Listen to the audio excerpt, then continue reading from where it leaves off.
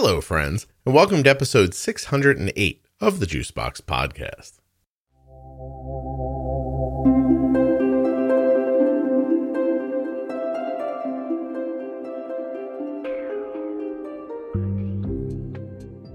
Today I bring you the 25th installment of the Diabetes Pro Tip series. On this episode, Jenny Smith and I will discuss honeymooning. I know that a honeymoon can be very difficult to navigate, both during it and as it ends. It's difficult for parents of children with type 1 as well as newly diagnosed adults. So today, Jenny and I are going to do a deep dive on it, and I think it's going to help you. Please remember while you're listening that nothing you hear on the Juicebox Podcast should be considered advice, medical or otherwise. Always consult a physician before making any changes to your healthcare plan or becoming bold with insulin.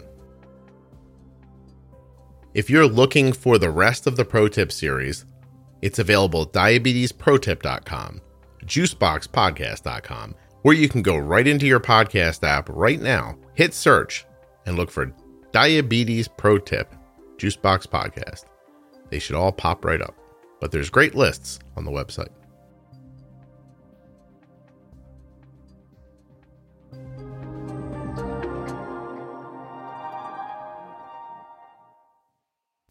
If you're looking for community around type 1 diabetes or diabetes in general, you should really check out the Facebook page for the Juicebox Podcast. It's called Juicebox Podcast Type 1 Diabetes. All you have to do is search for it in your Facebook app, answer a couple of membership questions, and the next thing you know, you'll be in there with like 20,000 people living with type 1 and type 2 diabetes. You can ask questions, make friends, use the space any way that's best suited for you. Just lurk if you want. There's a lot to learn just by looking. Juicebox Podcast, Type 1 Diabetes on Facebook.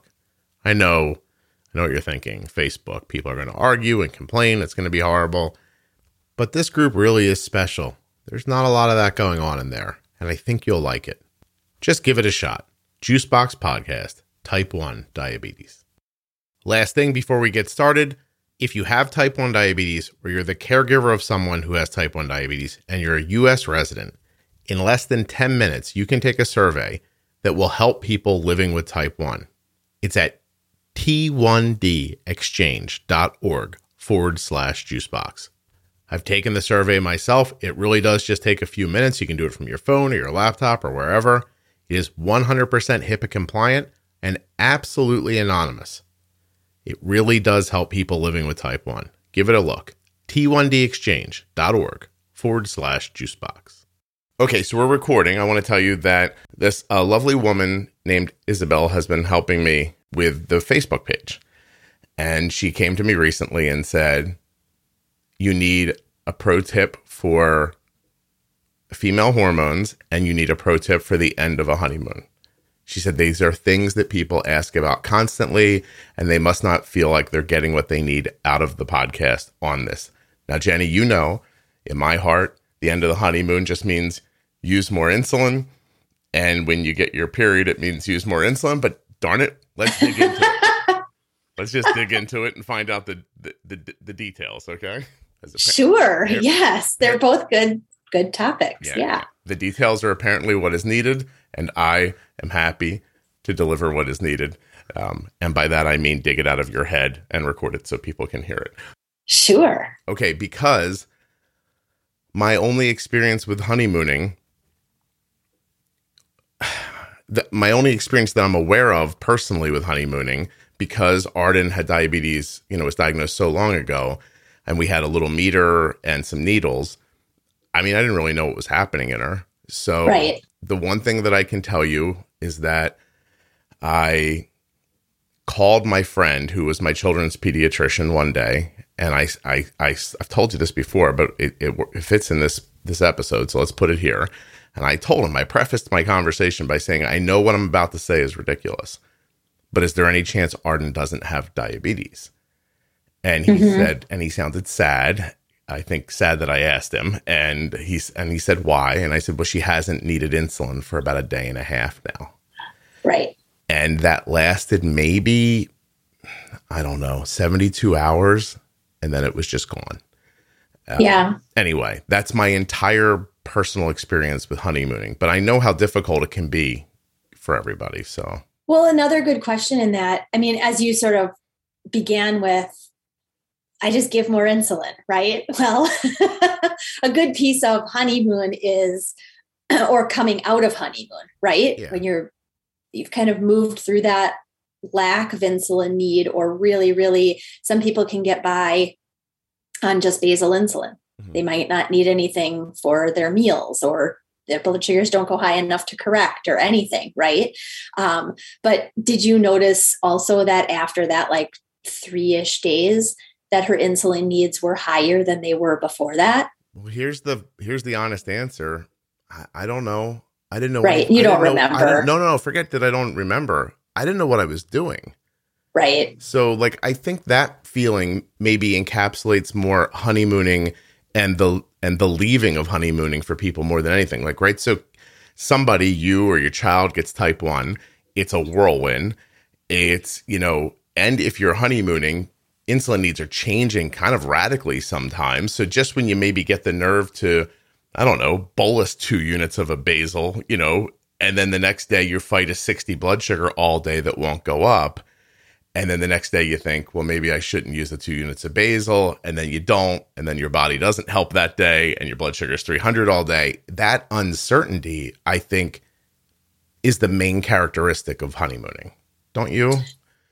True. And honeymoon is really different person to person, as well as the movement out of honeymooning. Mm-hmm. Is different person to person. Like Arden didn't have a very long honeymoon at all.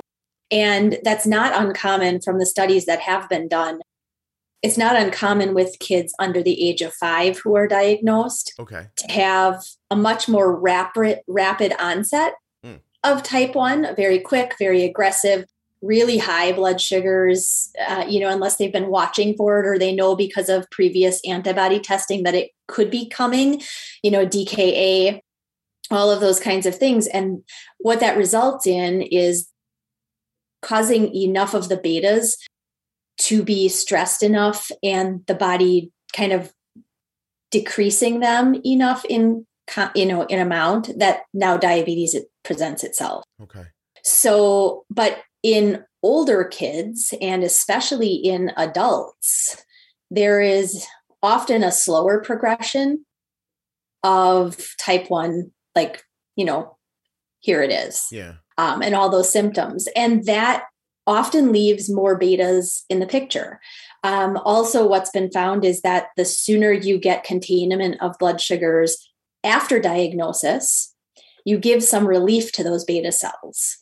And because now, you're either injecting or you're pumping insulin. And so that's something that's helping to take care of the blood sugar levels, and your betas that do remain can actually help out. And so honeymoon then often comes in, where usually somewhere between about 1 to 4 months post-diagnosis is the typical honeymoon time to expect that to come into the picture. And how long it can last, again, is person to person. Yeah. It could be a couple months, it could be 3 days, it could be a year or two that you continue to have this lack of more typical insulin need. Consistency. It's the consistency that you're missing, and yes. that breaks people's hearts, I think. I'll tell you, after interviewing so many people, I've heard, I believe, every variation of time and distance about honeymooning from adults and children, and crazy stories where blood sugars are suddenly super normal, super out of whack. One lady, I'll never forget, told me she thinks her honeymoon lasted years. And then I'm wondering, is that honeymoon, or is it a slow onset? Is that and I guess it doesn't really matter, right? What matters is that you're using insulin now, and there's going to be this variability to how much until things, I guess you could just say settle, but obviously it's not settle. It's until your beta cells give up, right, completely. Do some people just not see a honeymoon at all? Or does it happen and they're not aware of it? In talking with so many people that I have, and, it's always something I ask about is diagnosis if somebody wants to talk about it, or if it's been very, very soon after I get to talk or, before I get to talk to them, it's been very close to that time period. And it seems like, again, everybody is a little bit different. Little people, again, very little people tend to be the ones that I hear the most. We didn't notice very much honeymoon. Okay. Or, parents are concerned because they're like, I don't know. I feel like we never had a honeymoon. I feel like we never needed just like a little bit of insulin. We just went from not using any to really using insulin, So functionally, how do people deal with it? So when, let's say I came to you and I said, hey, here's my 7-year-old kid. Yesterday, this basal and this meal ratio worked perfectly. Today, it's a hot mess and I'm saving low blood sugars all over the place. I don't know what's going to happen tomorrow, but as I look back, this is bouncing around. It's 2 days of this, 1 day of that. Like, how do you find reasonable stability until things get normalized? Well, some of it, again, in that early time period it's a bit of estimation. Mm-hmm. You can base it on, well, yesterday was a really sensitive day. If it looks like we fought low blood sugars all night and we're entering morning time again today with lower blood sugars yet again, that's a good visual that maybe today needs to be covered similar to yesterday or even less aggressively than yesterday, right? Yeah. So some hindsight can help, but then, tomorrow morning you wake up high. If you didn't do anything strange overnight and you're all of a sudden high, today might be one of those days that you're going to need more insulin. Right. And so it's hard because it takes out of the picture a lot of the things that we've done we've discussed in other episodes, like testing, right? I mean, doing things like basal testing in this time period, it's kind of hard because you don't really know exactly day to day how things are going to move. Overall, the general idea that kids before puberty, once remission has kind of gone away, right? Once that honeymoon period you're expecting it's over, insulin needs usually are about 0.7 to 1 unit per kilogram per day of insulin. Say it again. 0.7 to 1 unit per kilogram per day of insulin. Okay. So, and if you don't know pound to kilogram conversion, just take your pound weight and divide it by 2.2. Okay. And you'll have your weight in kilograms. But it's a baseline. If you were really, really, really low to begin with, and now you're doing a really low carb diet as well, you may not really see that insulin dosing kind of go along with what we would expect in terms of overall insulin need. Right. Yeah. Usually people are considered in remission if they're at, 0.5 or less, 0.5 units per kilogram per day or less of insulin. And then, once you get to puberty, gosh, I mean, you could use anywhere between a unit to 2 units of insulin a day during puberty. And that's completely normal. Right. Absolutely and completely normal. So if you're not so sensitive anymore, you definitely see these swings in blood sugar, especially in that growth period overnight or in the aftermath of meals, and it's lasting and lasting and lasting, guarantee you're probably not in honeymoon anymore. Mm-hmm. Well, I've said it to you, I've said it to everybody listening. You have to meet the need. And I don't know if I'm clear enough about that, but if one day the need is greater, then meet the greater need. And if one day the need is lesser, then meet the lesser need. And flexibility is it's completely key. It's what you're saying. It's like you have to sort of, I don't think that during honeymoon, you want to look real macro, not all the time, right? You want to kind of just deal with diabetes in segments of half days or hours or something like that. Like, here's what's happening right now. If it starts trending one way, then adjust with it. If it starts trending the other way, then adjust with it. But I don't think there's a lot of value unless you're matching an apples to apples day and going, well, last Thursday, she was really low, so I don't want to be aggressive 6 days later. You know what I mean? Like today's got nothing. There's no correlation between now and 6 days ago when you're in this honeymoon fluctuation. And I know that people are going to think I'm flippant, but I think you could just retitle this episode Diabetes Pro Tip Menstruation. And I don't know that we're going to say too many different things when we get to it, which is why maybe for some people they gloss over it when we talk about these basic ideas of like, it's not always going to be the same all the time. You can't always ask for a cut and dry answer. I mean, if you want to get through a honeymoon period and it's particularly, rocky, I think that just staying flexible, meeting the need, taking a little bit of historical knowledge off of days that were similar to the one you're experiencing now, I think that's really the whole thing. I think that's the best that you can do oftentimes, especially in honeymoon. And then even, coming out of honeymoon, I know some people use the word like it becomes more stable. Okay. Sure. I mean, more stable in the fact that you're not like giving only one unit and that takes care of your whole day. Yeah. Yes, absolutely. But or that one day the unit's necessary and then the next day it's not necessary, but there's consistency. Right. I think there's more consistency is it. Exactly. And I mean, in honeymoon, again, there are ups, there are downs. Yes, you can choose to use insulin from some hindsight. From, again, I know on a really, really busy day like this, my child needs a lot less insulin, but is running high today. Yeah. Okay. Again, it's then meet the need in terms of where the blood sugar is right now. And thankfully these days, you didn't have, and I certainly didn't as a kid, have any visible to where my blood sugar was going at all. It was a one number. It could be rising in 10 minutes. It could be dropping in 10 minutes. And that's what it was. I wonder sometimes when I'm speaking to this person now who's got a very small child who I think still their needs are, they're not honeymooning. They had too much basal going. So it's, by using too much basal, they were getting drops that didn't seem to make sense, right? And so it took a day or two to figure out that the basal was too high to bring it down a little bit. But in there, while we were trying to figure it out, this person was using pens, and so they were relegated to 0.5 units at a time. Right. And I just said, do you have syringes? And she did. So I was like, just eyeball less than a half next time we go for this meal. And did that and fixed a lot of their problems. And so while this kind of unseen force, obviously I'm talking about basal that we needed to fix still, but, let the unseen force be, your pancreas working all of a sudden was dropping her down.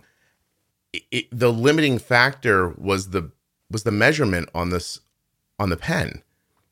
And, correct. And then for some reason, your brain doesn't jump over that and go, well, this might be too much. What your brain says is, this is all I'm able to do.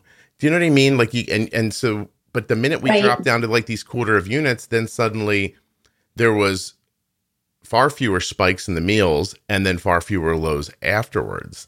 And I'm just wondering, like during the honeymoon period, if you are that scared of these crazy drops, do you maybe just draw back your basal a little bit? And then on days when that basal's not enough, just increase your meal insulin a little? Or do you know what I mean? Like, because also these poor people are probably MDI in this moment. Correct. Too. Most often. And like you said, unless they have, half unit dosed or marked syringes in which, yes, if you've got good eyes or you have a good magnifying glass, you can get kind of a quarter unit-ish in there, whatever it might be. I've got a good friend that does just that, and she's done it for a long time and it works great for her. But again, you have to kind of use those microscopic doses, and on pens, it's a hard thing to definitely do because all you can get is a half a unit. Right. I think on pumps, honestly, in honeymoon, and I know a lot of clinics often don't encourage people to start pumping until honeymoon is expected to be almost over. And sometimes I agree with that. Sometimes I don't agree with that. I think it kind of is individual in need. You have to look at what people are able to do and kind of a knowledge base of where are you already.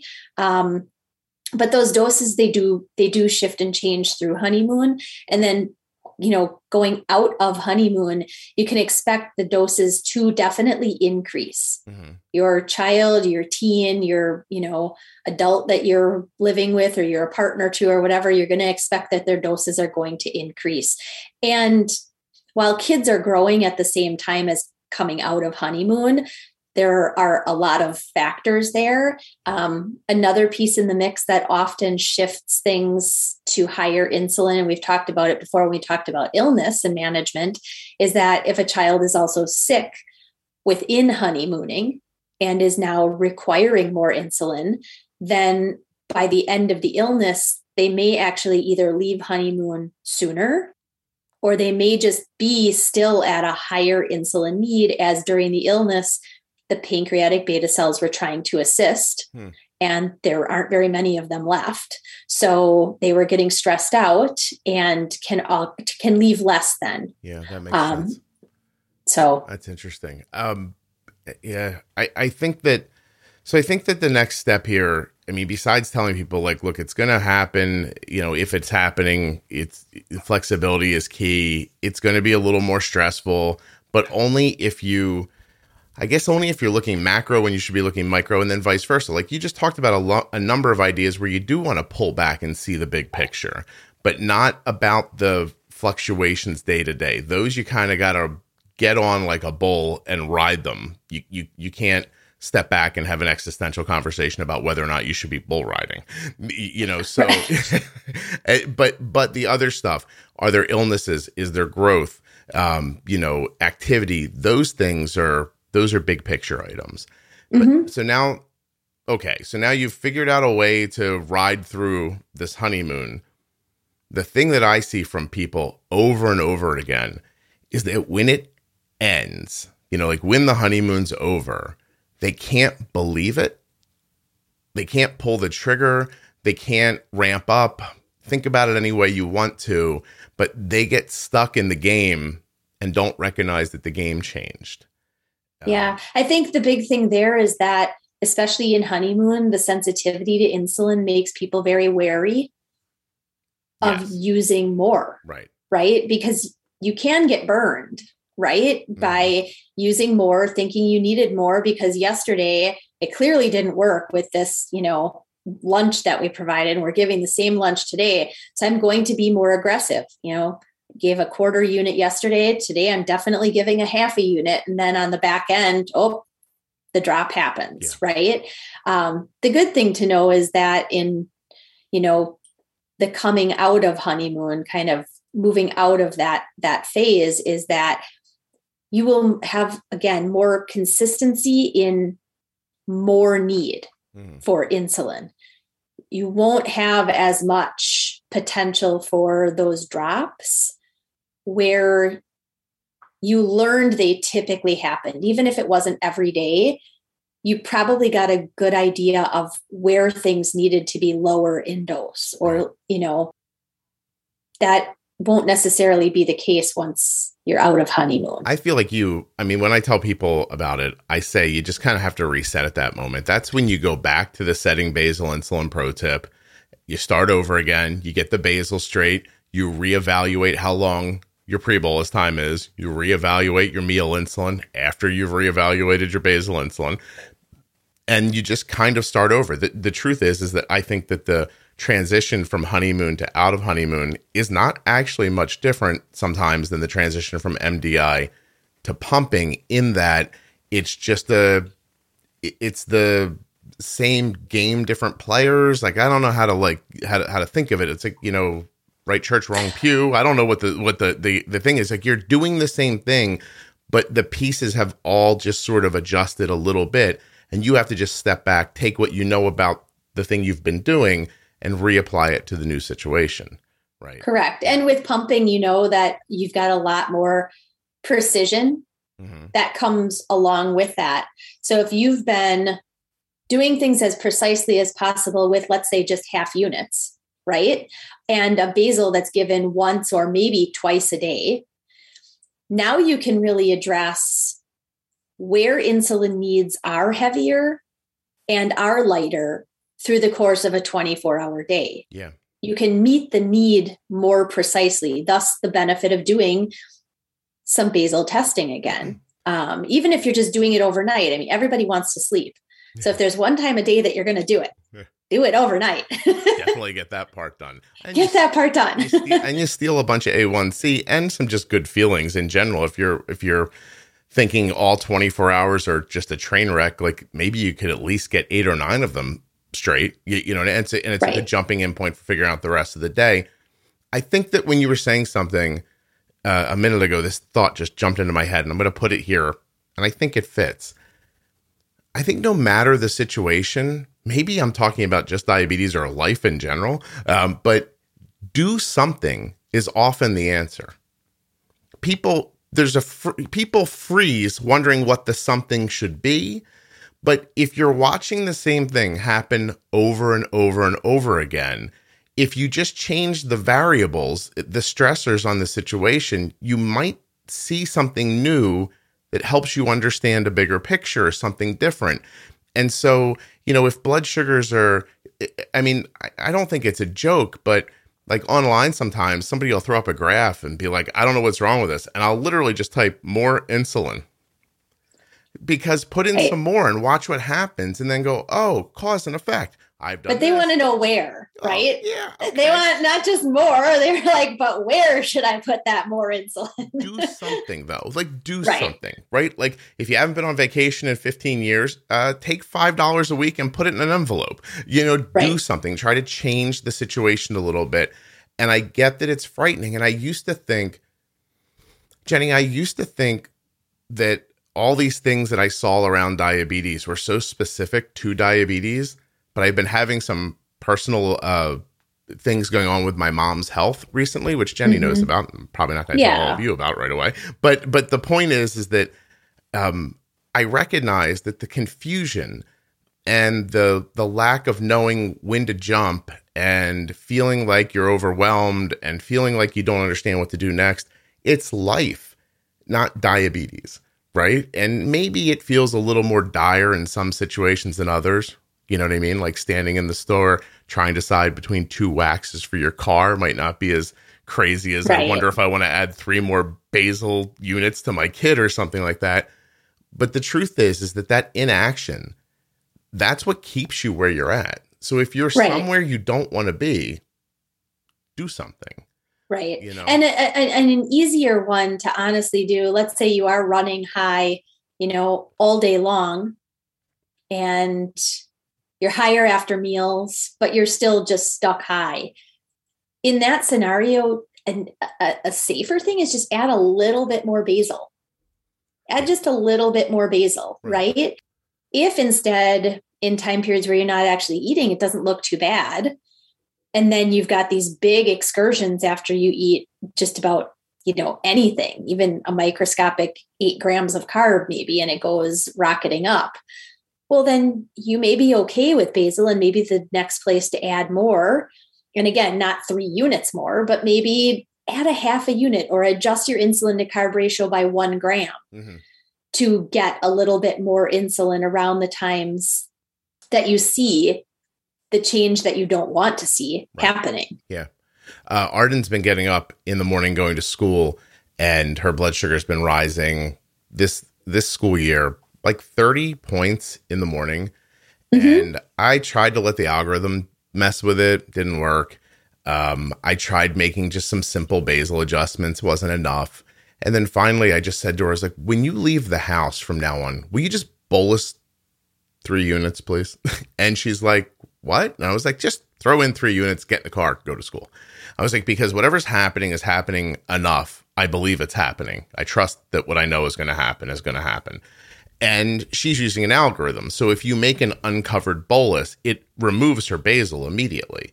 So her basal is like 1.2 in the morning. So I figured it was about 1.5 units or so to fix the number or to get ahead of the number. And we got to cover the basal that's gone. So I was like, just 3. And then we adjusted off of that. Ended up being a little too much. The next day we did a little less. The next day we had a better outcome. The next day she forgot to do it, on the third day. And I was like, see, it happened again. Like, do this thing. That made her trust to try to do it. And it becomes a little more important to her. I just think it's another example of do something. Right. I've been saying online a lot to people lately, and you'll forgive me because I can't pronounce it in its origin language in Latin. But I've been telling people lately, fortune favors the bold. Just try something. You know what I mean? Stand up, thump your chest, and go, I'm going to take a swing here. Let's see what happens. And then you get back to the stuff you hear in the earlier pro tips, Right. Well, and I think the bigger thing too that you're bringing in is try something, right? But then analyze what that trying did, right? Don't just try it and be like, well, that clearly didn't work.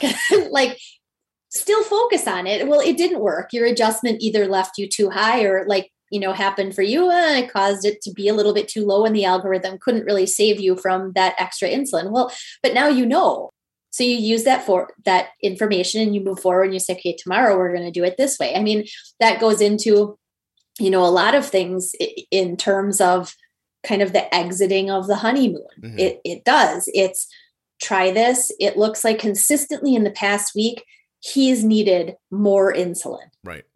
Okay, great. You're trying to add more insulin. Is it enough? Is it getting to you to the place that you want to be?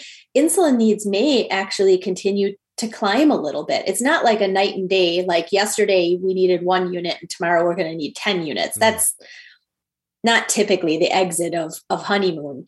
But over time, that lack of beta cells that was helping you is going to show up very evidently in that you don't return to that minimal amount of insulin. Well, do you know what made me do this episode when Isabel told me that she thought it was necessary? It was that I had to get over that thing in my head that it's already in the podcast. Like I was like, no, it's in there already. You just have to listen to it. And then I thought, well, it's in there, but it's in a different way because what we just talked about that, it really is the way when I was talking about, God, I don't even know what episode it was now. I guess maybe that's a good point. It's hard to find them all, but But when I was talking about, like, sometimes, people's meal ratio, sometimes their insulin to carb ratio can be like spot on for a number of meals, but not work for a certain meal. And I always use that silly example. If you have meatloaf and mashed potatoes and green beans and you count the carbs and it says the carbs say, oh, this is 5 units. You make your pre-bolus, you spike, you end up correcting later with 2 units, which brings you down and you don't get low. Well, the next time you have the meatloaf and the mashed potatoes, you need 7 units.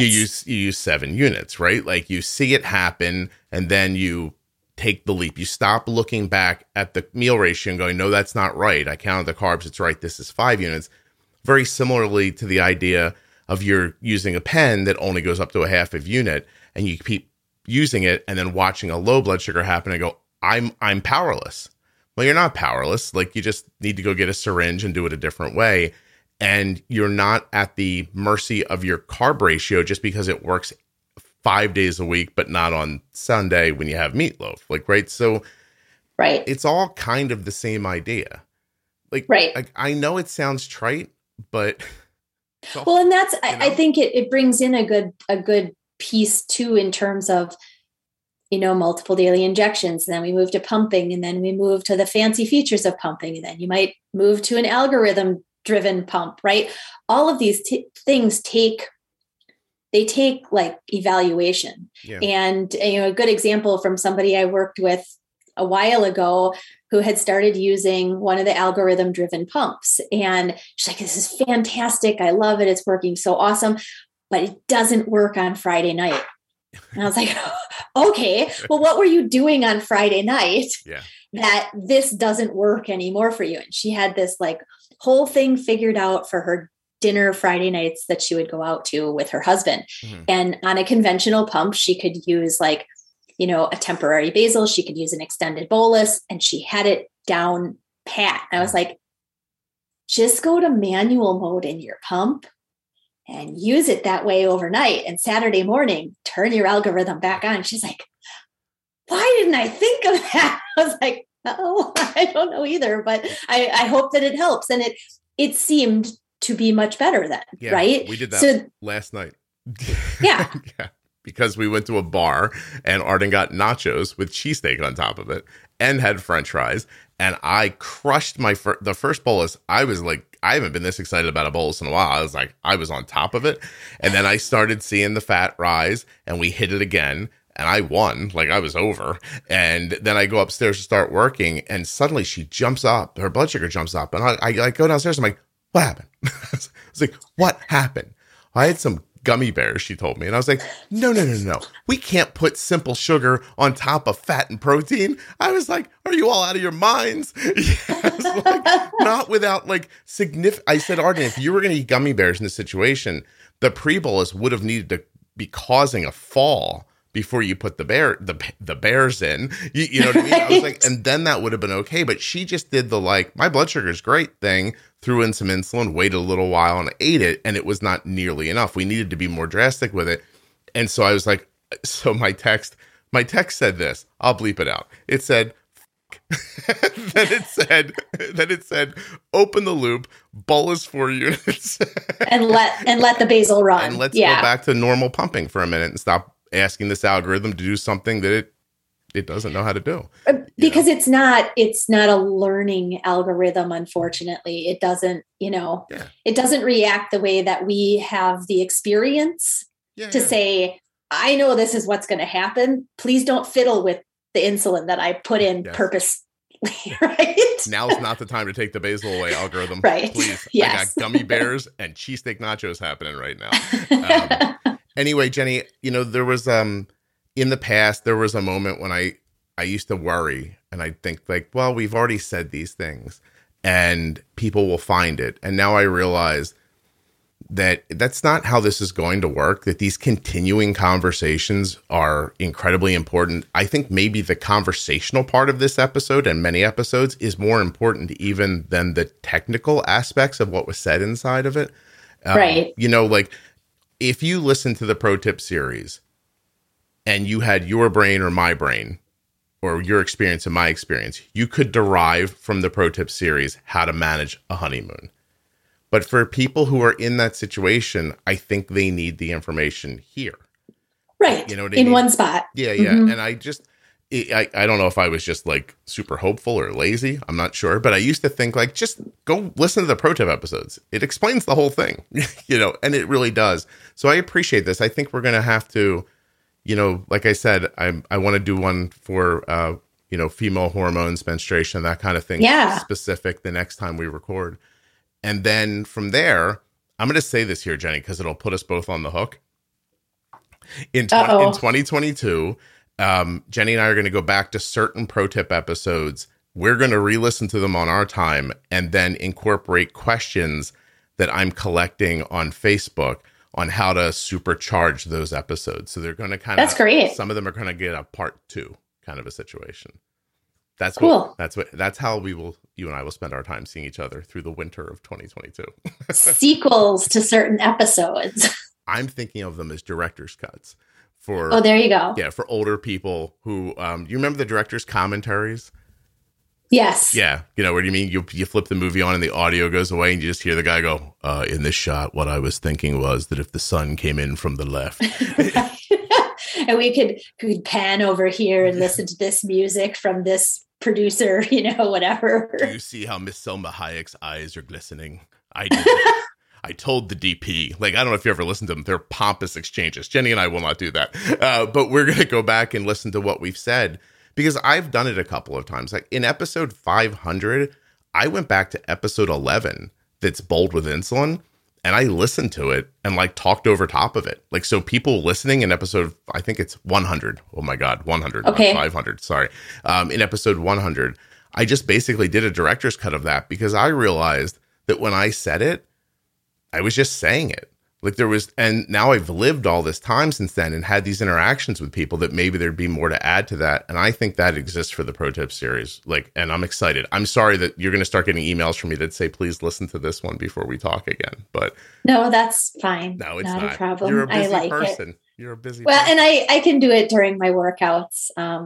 That's not usually, that's my mental, like, my moving, like, mental sort of like strategizing time is my exercise time. I am not like a sit in one space and like meditate.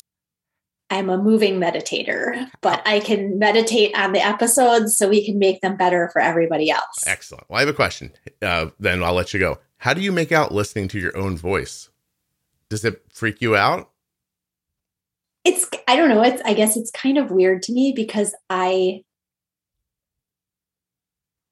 hear myself speak, in your brain, but when you hear yourself, it sounds different.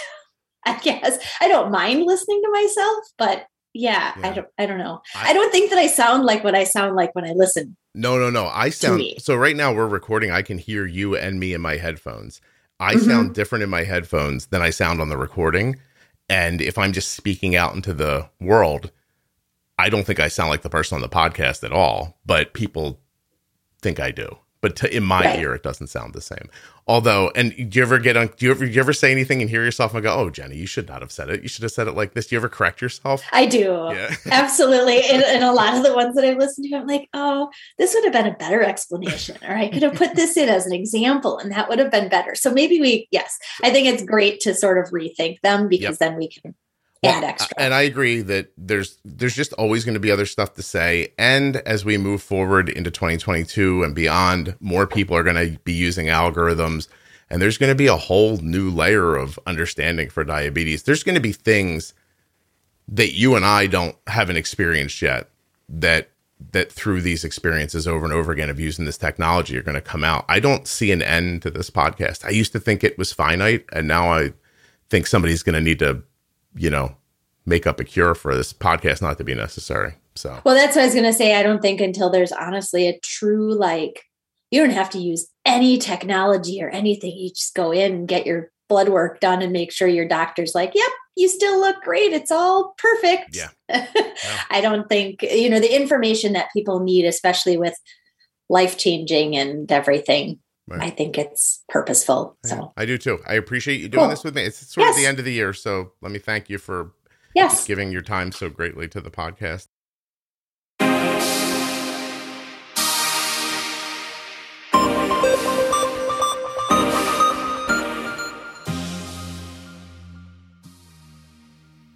A huge thanks to Jennifer Smith, my good friend, for being on this episode of the Juicebox Podcast. Actually, Jenny does the podcast for fun, but she also does this stuff for a living. So if you'd like to hire her, you can at integrateddiabetes.com. After the music, I'll give you some of Jenny's specifics. Don't forget the Facebook page for the podcast, Juicebox Podcast, Type 1 Diabetes. 20,000 people strong, just like you, looking for advice, community, and support from people who understand. Please take advantage of it. It's absolutely free and really valuable.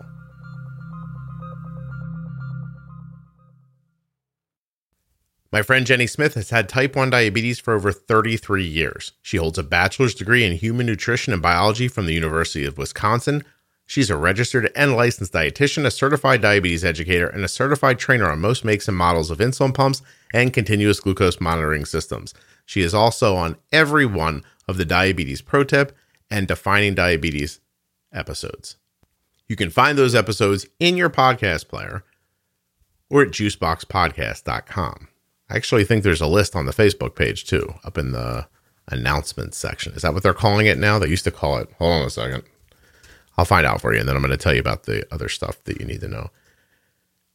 Yeah, so if you're on the private Facebook group, they call it featured now. Used to be announcements, now it's featured. So if you go to the featured section, you'll find lists of the pro tips, how to start listening to the podcast, defining diabetes, all kinds of stuff that you need. Actually, there's lists of Ask Scott and Jenny episodes here, all kinds of good stuff. Yeah, you should check it out. Oh, look at, there's so much to choose from. Special episodes, After Dark, How We Eat. Okay, I'm not going to bore you with this. But by the way, it's not boring. I'm just trying to fill you in. Are you arguing with me? Am I arguing with nobody? Hold on a second. I wanted to tell you about the Diabetes Pro Tips. So they began back on episode 210 with an episode called Newly Diagnosed or Starting Over. I'm going to try to list them for you pretty quickly. Episode 211, all about MDI. Episode 212, all about insulin. Episode 217, pre-bolus. Episode 218, temp basal. 219, insulin pumping. 224, mastering a CGM. 225, bump and nudge. 226, the perfect bolus. 231, variables. 237, setting basal insulin. 256, exercise. 263, fat and protein. 287, illness, injury, and surgery. 301, glucagon and low BGs. 307, emergency room protocols. 311, long-term health. 350, bump and nudge part 2. 364, pregnancy. 371, explaining type 1. That's for other people, like so you can share it with like a family member, a loved one who needs to understand type 1. 449, postpartum. 470, weight loss. And this episode, 608. And there's going to be more. In fact, there'll be another one next month on female hormones. Thank you so much for listening. If this is your first episode, please subscribe or follow in an audio app of your choosing. Apple Podcasts, Spotify, Amazon Music, anywhere you get audio. I'll be back very soon with another episode of the Juicebox Podcast.